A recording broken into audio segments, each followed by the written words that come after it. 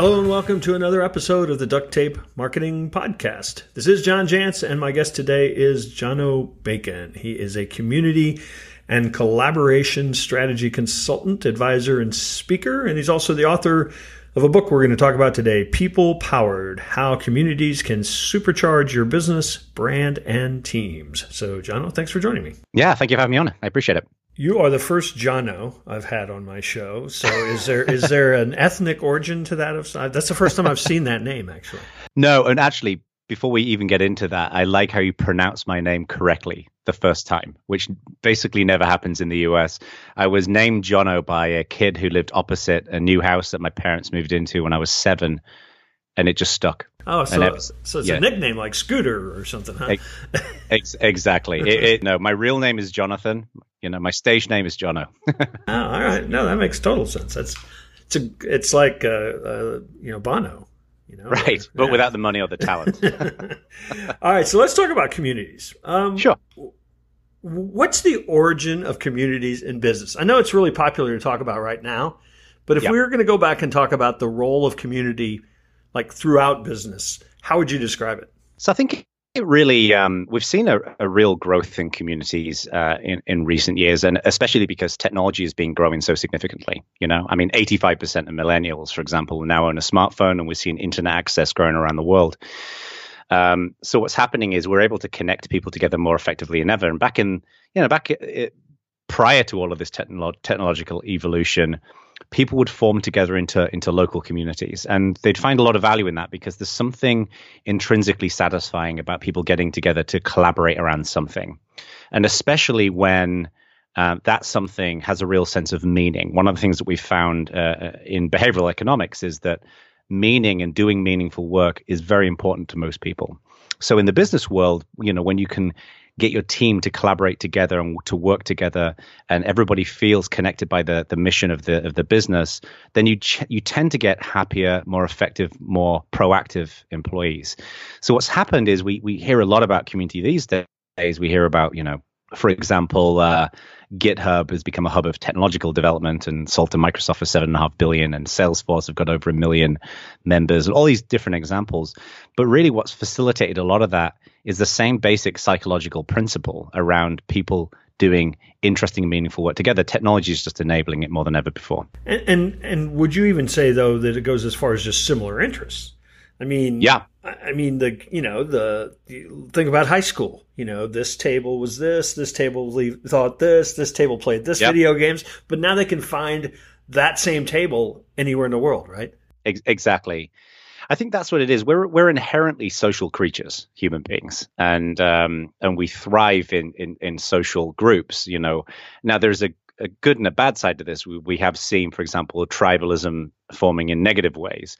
But fundamentally, what I think we've seen consistently across communities is that when you have a central focus and a mission, whether it's activism, whether it's a product in your business, whether it's something else, and you can corral that group of people together with a shared workflow where people can see their own reflection in doing that, it can generate really meaningful experiences for people. And one of the reasons for this is because when we without delving too much into the psychology, when we participate in groups, we generate this social capital. And social capital is kind of an unseen currency that we tend to think of as reputation. So people who do great work, we tend to respect them. And then that reputation is something we can harness to make decisions or to influence other people. And when that's done in a positive manner, it's pretty incredible what you can do. And these principles really apply to a really broad variety of different places. We've seen these principles applied in businesses, but also, like I say, in activism, in crowdfunding and beyond. So, there's nothing. This is really the core of a human condition, I think, is what makes this work. Well, and I think a lot of people, especially with the onslaught of social media, I think a lot of businesses have thought about, I need to build my following. I need to build like a Facebook group and call that a community.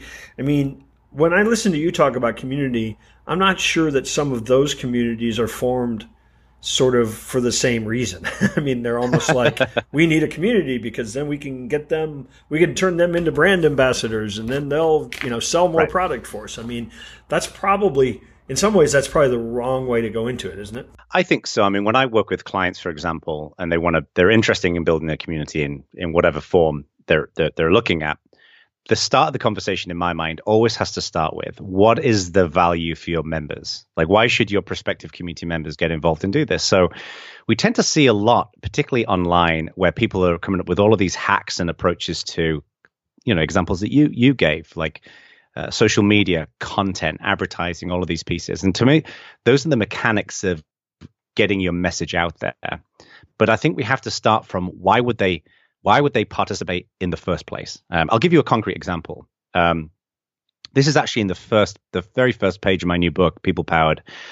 I used to work for a company called Canonical, and there was a kid called Abayomi sent me an email one day. I'd been in this position for about 6 or 7 months.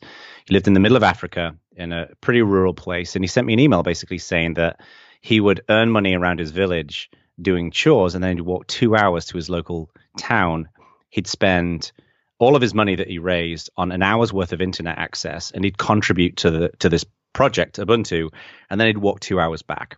And the reason why he did this was because even though he was just a kid in Africa, on the global stage, he was playing a cog in a much bigger machine. And it gave him that sense of purpose. So to me, we have to start with that sense of purpose first. And then all of the mechanics of how we get to people and we bring them in, that all needs to happen. But if you don't have that sense of purpose, then you run the risk of doing a lot of outreach and then not getting a lot of return when people actually come and join you. Okay, so if we're going to start with purpose, then, which obviously makes complete sense. It's a little counterintuitive sometimes for businesses. But so how do we then go about, what's the first step then in saying, in sort of analyzing even? Because I'm sure people bring you in, they say, we need a community. So, what's the first step for how do you build that and integrate that into an organization? Right. So the first step, I think, is define that value proposition for both you and for your prospective members. So I'm a big believer that ultimately we're going to get down to very specific tactical details. Every tactical detail has got to have a genealogy that goes back to the value that you want to generate. Otherwise, your tactics are not connected to the point of all of this. So start with the value. And then what we do is we keep zooming further and further in. The next step is to understand the target personas that you want to reach out to. So, for example, do you want people to be performing advocacy? Do you want them to be answering questions for your other customers and users? Do you want them to be producing technology, such as happens in the open source world? Do you want them to be translating what you're doing, your product or your content? So we first of all identify a set of personas and then shape them into and understand, what do they want, what drives them, what experience do we need from those personas? And then what we do is we generate a set of, I call them big rocks, which is essentially what are your broader objectives that you want to accomplish in a set time period. So for example, if we were to say, okay, I'm a small company, I've got a web product, and I want people to be able to provide help and support each other in kind of a forum style community. We define the value and then we say, okay, support is our persona. Now what we do is we say, okay, what are the things we need to do to sufficiently put in place that community? Okay, well, we're going to need to spin up a forum. We're going to need to have some content and some social media to bring people in. We're going to want to incentivize and reward people for doing really great work. So you structure that as a set of high-level objectives that gives you a sense of what the deliverables should be.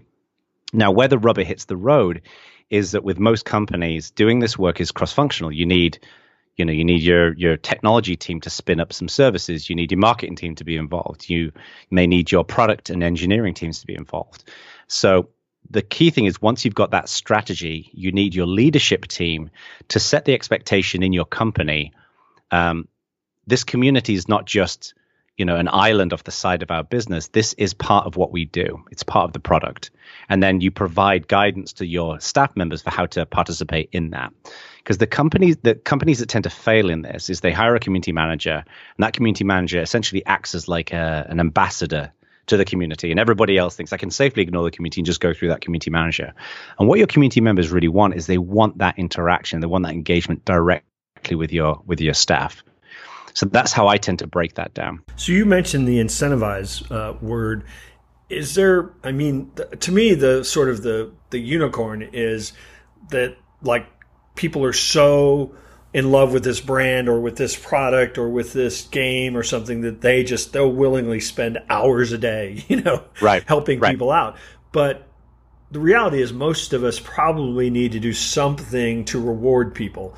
But then, I'm guessing the greater the reward, maybe the less the loyalty. I mean, how do you balance that? It's a really great question. So I think a big chunk of this is the way I tend to think of it is human beings, again, psychologically, we respond to rewards very well. I mean, it's one of the reasons why we go to work, we get a salary, why we respond to bonuses, why we get our 10th stamp on our coffee regulars card, or you want the air miles at United or Delta. So what we need to do is we need to understand when we define those personas, what do we want these folks to do? And then how do we define what good is, what success is? And then how do we incentivize people to move in that direction? But also, how do we reward when people do great work?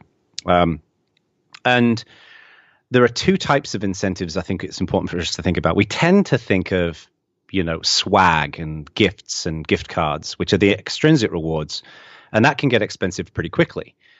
But what's even more important are the intrinsic rewards. Is, for example, imagine somebody goes into your community where you want them to ask a question, or you want them to advocate for your product, and they do a great piece of work. They answer a question, maybe they write a good blog post or do a video about your product. Sending them an email, the CEO or a CTO or someone sending them an email and saying, hey, I just saw this piece of work that you did.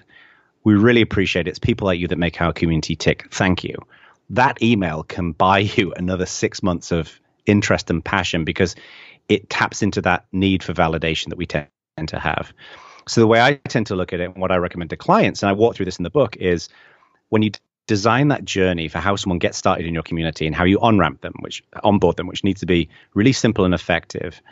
How do we pepper in these incentives so they're regularly incentivized to do something new at every step of the way, and they're always reaping a set of rewards?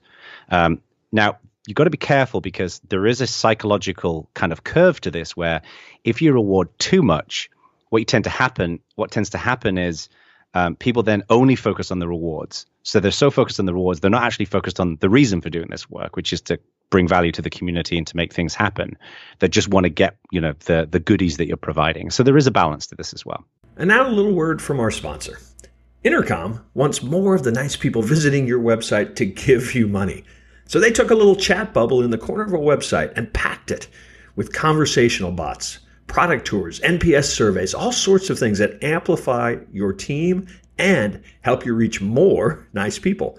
Intercom customer Unity got 45% more loyal users with Intercom in just 12 months. Go to intercom.com/podcast to start making money from real-time chat. Then see everything else Intercom can do. That's intercom.com/podcast. So as I listen to you describe the process and how you onboard, and let's face it, this is a lot of work if you're going to do it right. And I think that's where, I think people probably go in thinking, we'll spin up a community and that'll be great. That'll be another marketing channel for us. But I think they neglect, then the thing becomes a wasteland, because they neglect to sort of set the proper expectation of what kind of an investment it is. Yeah, no, exactly. And communities take work. And the thing is, as well as, and I say this to every client that I work with or when I speak, there is no silver bullet to it. I mean, the method that I've developed over the years and that I put into People Powered is the method that I find to work most consistently across the most number of clients that I've ever worked with. But everything has to really be tied specifically to the company and to the community and to the team that you're working with. So fundamentally, what I've found to work, to kind of tie it all in a bow, is the best thing you can do is to kind of go through these pieces, and they don't necessarily need to be big pieces of work. I think you can define your personas relatively quickly. You don't need to spend weeks on it. I think understanding the value you want to generate, again, you can define that relatively quickly. But what does need a lot of work is when people start joining your community, you need to have people who are regularly engaging with them and encouraging them to participate, because what builds communities is a sense of momentum. So, for example, if you imagine, John, that you walk down your local high street, right, in Kansas City, and you see an interesting new restaurant. If there's a ton of people in there and there's a table free, you're probably going to look at the menu and maybe go in and eat. If it's completely empty, you won't go in there. You'll think that it's dead. So what we want to do is we want to get people coming into your community and then sticking around. And the way in which we do that is constantly engaging with them, constantly encouraging their participation and their creativity. So we build a habit, and it takes about 66 days to build a habit. So once people have been there for about a month or two, they tend to becomes a habit, and then they tend to spend more time in your community. And the amount of engagement that you need to provide in terms of handholding tends to go down. But in the early stages, it does require, a reasonable chunk of work. But a lot of companies, particularly smaller organizations, can do this with just, a couple of people, not necessarily even working full time, like maybe a full-time community manager, but then, individuals in your company spending 15, 20 minutes a day going in there and spending time. Well, there's a couple good points there. One, I know it seems to me like communities kind of pass the tipping point, if you will, when there's a lot of engagement between community members. Exactly. As opposed to just, okay, I'm the manager here and here's today's question, right. kind of thing. So I think that happens a lot. I wonder if the low-hanging fruit for a lot of businesses would be to think in terms of segmenting their customers as communities. Right. So in other words, our most engaged, our most loyal, our biggest advocates already, trying to find a way to kind of champion them as opposed to just creating a community that's going to be, all comers. Yeah, all things to all people. Yeah, you raise a really good point, John. Like it's the way I tend to approach this is I think there's kind of three models for general communities. One is that we have consumers, which is people who get together because they share an interest, such as fans in a video game forum, or people who follow you on social media. The second is champions, where people want to kind of go above and beyond to make your community even more valuable. So these people tend to write documentation or tend to advocate what you're doing. And then the third is collaborators, people who work together on a shared product. I think you can apply those different models within the same company. So for example, a client that I'm working with right now, we've created a community which is purely focused on their executive decision maker customers, right? So these people are not going to go to a forum.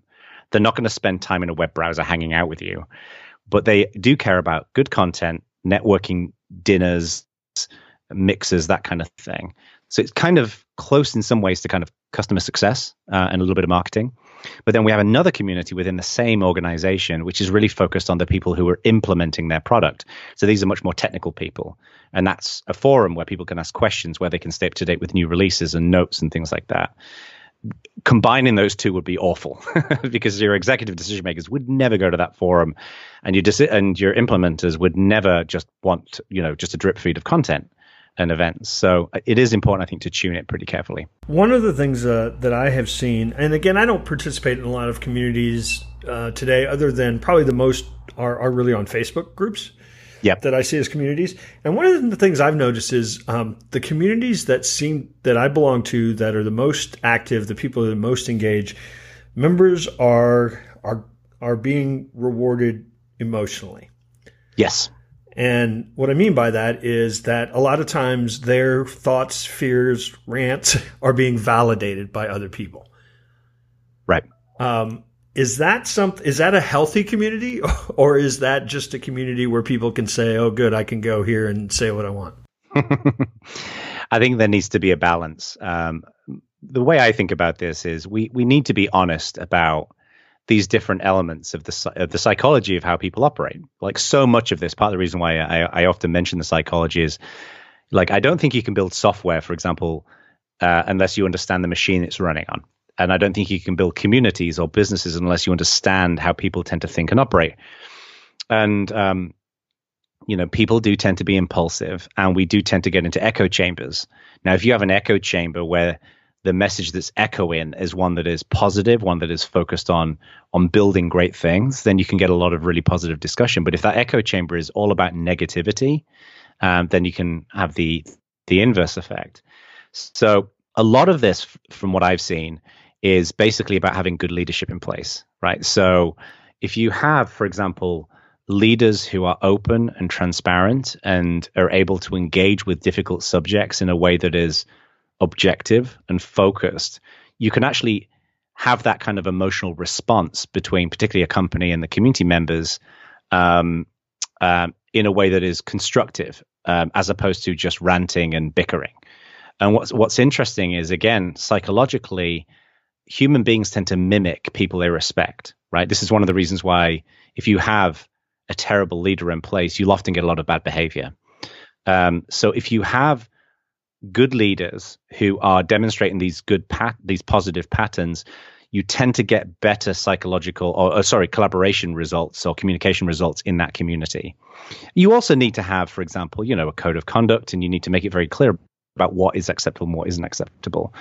But that emotional connection between people is something that we all crave, and that when you can tap into it in the right way in communities is incredibly powerful, because what you can generate is years and years and years of positive engagement and relationships with your customers and with your users. So I think a lot of times when people talk about community these days, they are talking about the online forum, the places where people can gather. But can an objective or maybe an outcome of a community be that it actually turns into user groups that do meetups and that have a physical, element to them? Yeah, it's actually, I think this is really important. I actually dedicate a chapter in the book to this, because to me, there is something so powerful about being in the same room as somebody, right? There is a whole set of body language that's missing online, and real relationships and friendships can be developed more quickly in person. They can be developed, of course, online, but the key thing in my mind is you've got to try and have the online and the in-person pieces connected, kind of like a fusion of the two. So I'll give you an example. Some years ago, I used to work for a company called Canonical, and we used to run these developer summits where we'd get together, we'd bring a whole bunch of our community members together in person in different locations, and we'd basically plan out work for the next 6 months so the community members could play a role in how we shape the next version of Ubuntu. And there were a lot of people who couldn't attend those events, either because they couldn't afford to get there, they couldn't travel physically or whatever. So what we would do is each of those discussion sessions would actually have a chat channel where people could listen along with an audio feed, and they could actually type into the chat channel, and that would be reflected in the session. So we connected the online people and the in-person people together. Now, some of that doesn't work completely. That's not going to work, for example, at a social event generally. But in terms of those work-in sessions, it worked pretty well. And then, for example, just being able to reflect the output of the in-person session, online as well. So there are many examples of people forming, local meetups, local groups.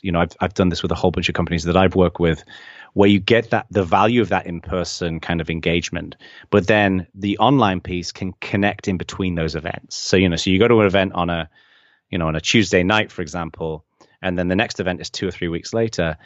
But ordinarily with just meetups, you wouldn't have any kind of engagement between those two events. But if you wire in the online piece, then you're keeping people engaged throughout that time. Yeah, and I see that happen all the time. You meet somebody at a conference one year, and then you stay engaged through LinkedIn and other things, and then all of a sudden, next year, now you're looking forward to seeing each other as opposed to just a chance meeting again. So it definitely has that aspect. And it's all about that, like I say, building that momentum, because if you only have these spikes of people, spending time with each other, then it's very difficult to build that momentum. But if you see a consistent kind of growth curve, then it's much easier to build that habit. So, speaking with John O'Bacon, he's the author of People Powered. So, John, where can people find out more about you and your book? So, my website is jonobacon.com, JONO.